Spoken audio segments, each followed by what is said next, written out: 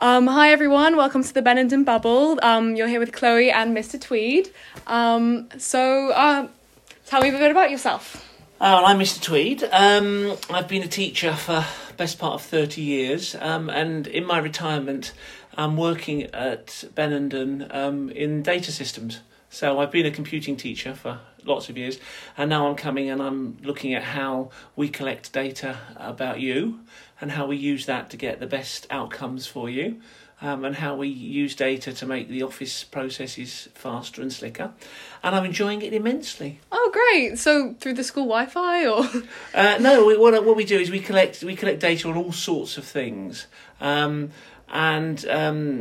we'll collect data on travel arrangements for expats, and we look at how we can improve the process of collecting that data and making it easier on the staff and making it go more quickly. And we look at the MIDGIS and ALICE tests that you do. We look at how we can use those to target extra lessons, perhaps, to make you have better outcomes. So we look at all of those kind of things. Oh, great. Okay, so I hope everyone's familiar with how Desert Island Discs work. So we're going to do 8 tracks that are meaningful to you, and then a book and a luxury item. So what's the first track that's... Well, my first track is David Bowie track. It's called Rock and Roll Suicide, and it's the last track from side 2 of the Ziggy Stardust album, and it's particularly resonant for me, because when I was 14, I went to see David Bowie at the Hammersmith Odeon in 1973, and at that concert he retired, in theory, from music. Oh, so you got to see the last one? So that was he came back, of course, but that was the end of his career as Ziggy Stardust. And it was recorded as a live album and then released. So you were there when it was recorded? I was there when it was recorded. And there were 3,000 people in the audience, and I don't know how many of them are still alive. But it must have been a crazy experience. It was fantastic. And I like the song, and I like the whole idea that it was... At the end of it, he said... not only is this the last night of the tour, but this is the last show we'll ever do. And he hadn't told the band. Oh. So they had to play the song, realising that they'd just been sacked. Oh, no. So it was... it's bittersweet. Bittersweet, yeah. So what's the next track? I think it's a reoccurring theme that all the teachers all go to all these crazy concerts, because it's on my other interviews, if anyone's heard. Anyway, so next track. Okay, my next track is a Led Zeppelin track, and it's called When the Levee Breaks. And I like it because it's got this fantastic... drum beat to it all the way through, and it's the story of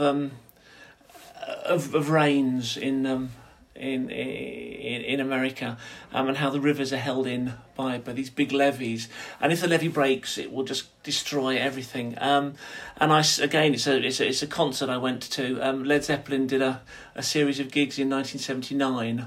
So you went? And I went to the second of those, which was the last time they played in the UK. Oh, a lot of last times. A lot of last concerts. Yeah, and they came back and did I don't know if you know. But it makes them more worthwhile. Yeah, they did a concert some years ago. They did a sort of comeback concert, but that was the last time they played in the UK in the 70s, and I was so far away from the stage that we reckon it took 2 seconds for the sound to get to us, so you could see Robert Plant throwing his head back as he'd sung something, and then it took. It's delayed because it was so far away. I think there were 100,000 people there.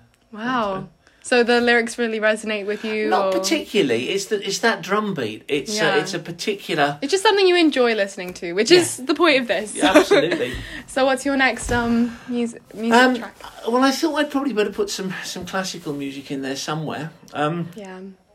And Mendelssohn Violin Concerto, can't remember, E minor. There's a particular cadenza in it, which is just superb, and I could listen to it as many times as there are minutes in a day.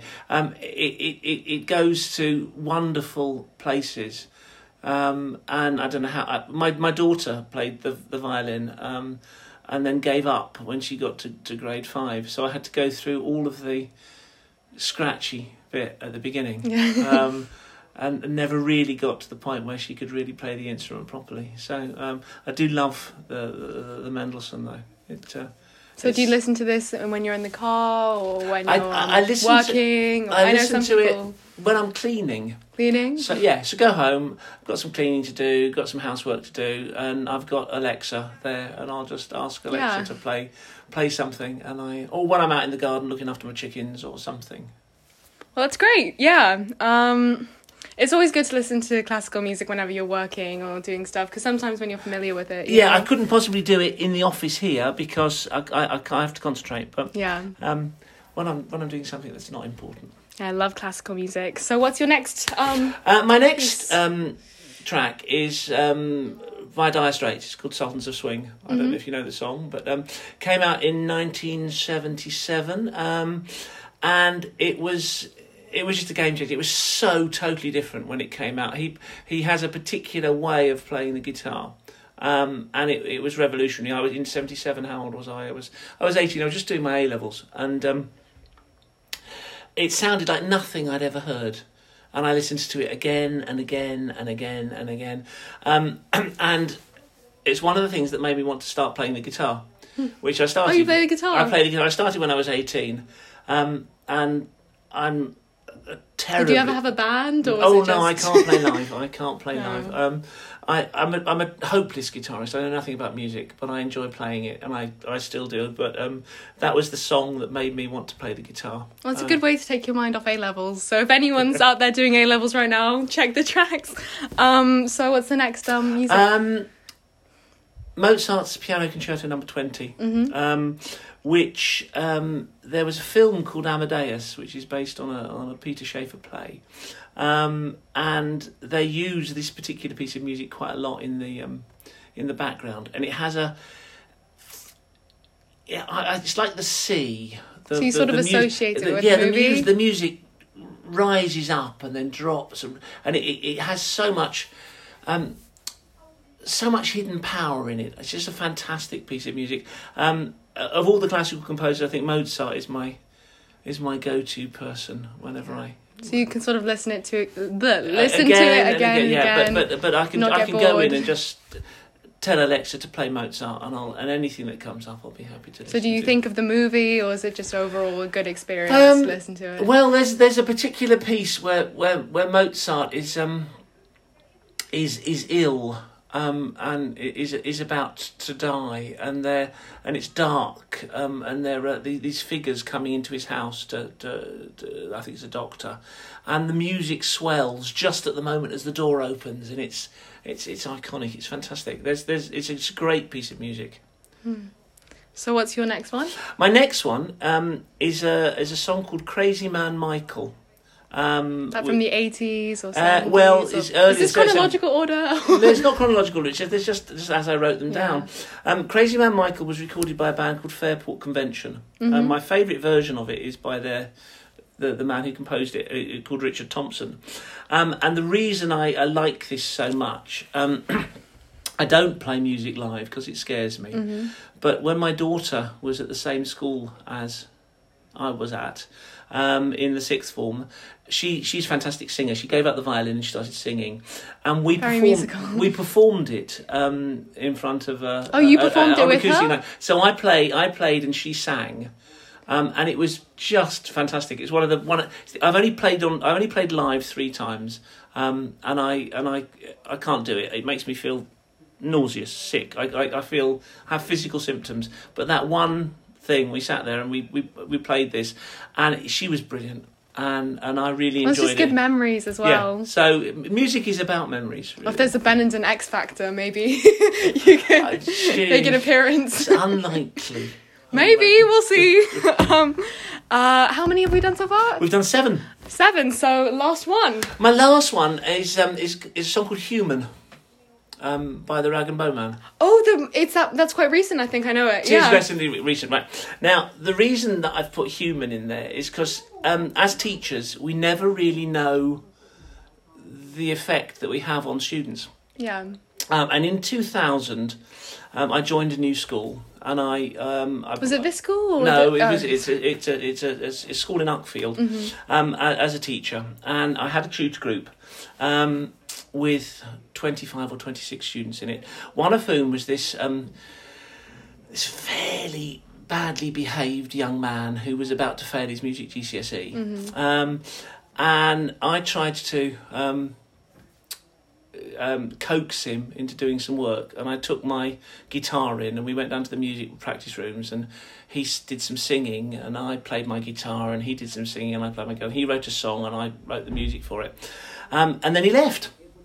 And then 3 or 4 years ago, somebody said, "Oh, have you heard Rory Graham's got an album out?" Really? And I went, "Oh, that's interesting." And I'd forgotten that we'd done this. Was the music that you and actually he's done a call out on his album to say one of the people that helped me in my when I was at school was Mr Tweed, and I just it was fantastic. That must be really it was great. I had no idea. It was a tiny little thing, and I think that as teachers and as students, it makes the job worthwhile. Yeah, but you never know what a small act of kindness will do for somebody, and I think there's something to be said for that. That little acts of kindness every day can make a huge difference to people's lives. Yeah, well, it's important to know that when you're teaching, that there's some sort of greater goal affecting people's lives. Sorry. So I think next is one book you would take on the island. I would take the Oxford English Dictionary. Really? Yes, I would, because I've got this thing about language. I'm one of those people terribly pedantic about language. So you do like learning new words? I like learning new words. Oh, my mum's like that. And I like knowing what words mean and where they came from and how they were used in the past. Yeah. And I think I could sit there for ages and just read new words, and I could correct myself when I got them wrong. And really think where they came from. Yeah, and I would enjoy that, I think. Yeah.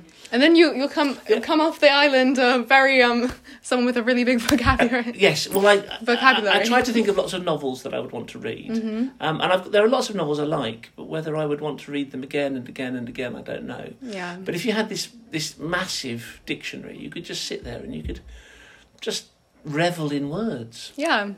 And those are the words that make up all the novels. So I mean, actually, having said that, we've missed a record. Oh, we have? We have, yes. Oh. The cheesiest record on my list. Oh. And when I say cheesy, it's really, really cheesy. No, but I think we love a bit of cheesy records. I mean, now it's a French song, and it's by a singer called Christophe, and it's called Aline. And when you hear it, it is the cheesiest record in the world. But it was in the French charts and played a lot on French radio when I went to university. Did you go to university in France? And, really? And it was there all the time. And it's the song about it. What I like about it is that it's incredibly grammatically correct in French. Has subjunctives in there, and it has all sorts of wonderful tenses. Just makes it interesting. It means that for somebody who's learning the language, you can feel really pleased that you can understand everything he's singing. Yeah, because I heard a song the other day and they rhymed the same word with the same exact word, and you kind of think, what are you thinking when you're making these lyrics? Right. but that's my missed eighth record. Yeah, that's really interesting. You went to uni in France, down in Nice, and then I went back. So I did a year in Nice, then I came back. So do you speak a bit of French, or was there more English originally, speakers? I was a French teacher when I started. Oh, you were? Yeah. So, that's really interesting. And I lived in France for 6-7 years. Whoa. In the 1980s. And then one luxury item. I don't know what this means because I don't know if you'll have electricity but I mean, luxury item. My luxury item would be... Maybe unlimited electricity, unlimited whatever to make... whatever. No, it's an acoustic guitar with an unlimited supply of strings, in case any of them broke. And then you could really perfect your playing and maybe play in public one day. I could play in public despite the fact that I'm on a desert island and there'd be nobody to play in front of. Yeah, but that would be my luxury item, I think. Well, this was really great. Well, thank you so much for being on the podcast. You will be hearing it soon. Okay. So, everyone, thanks for listening.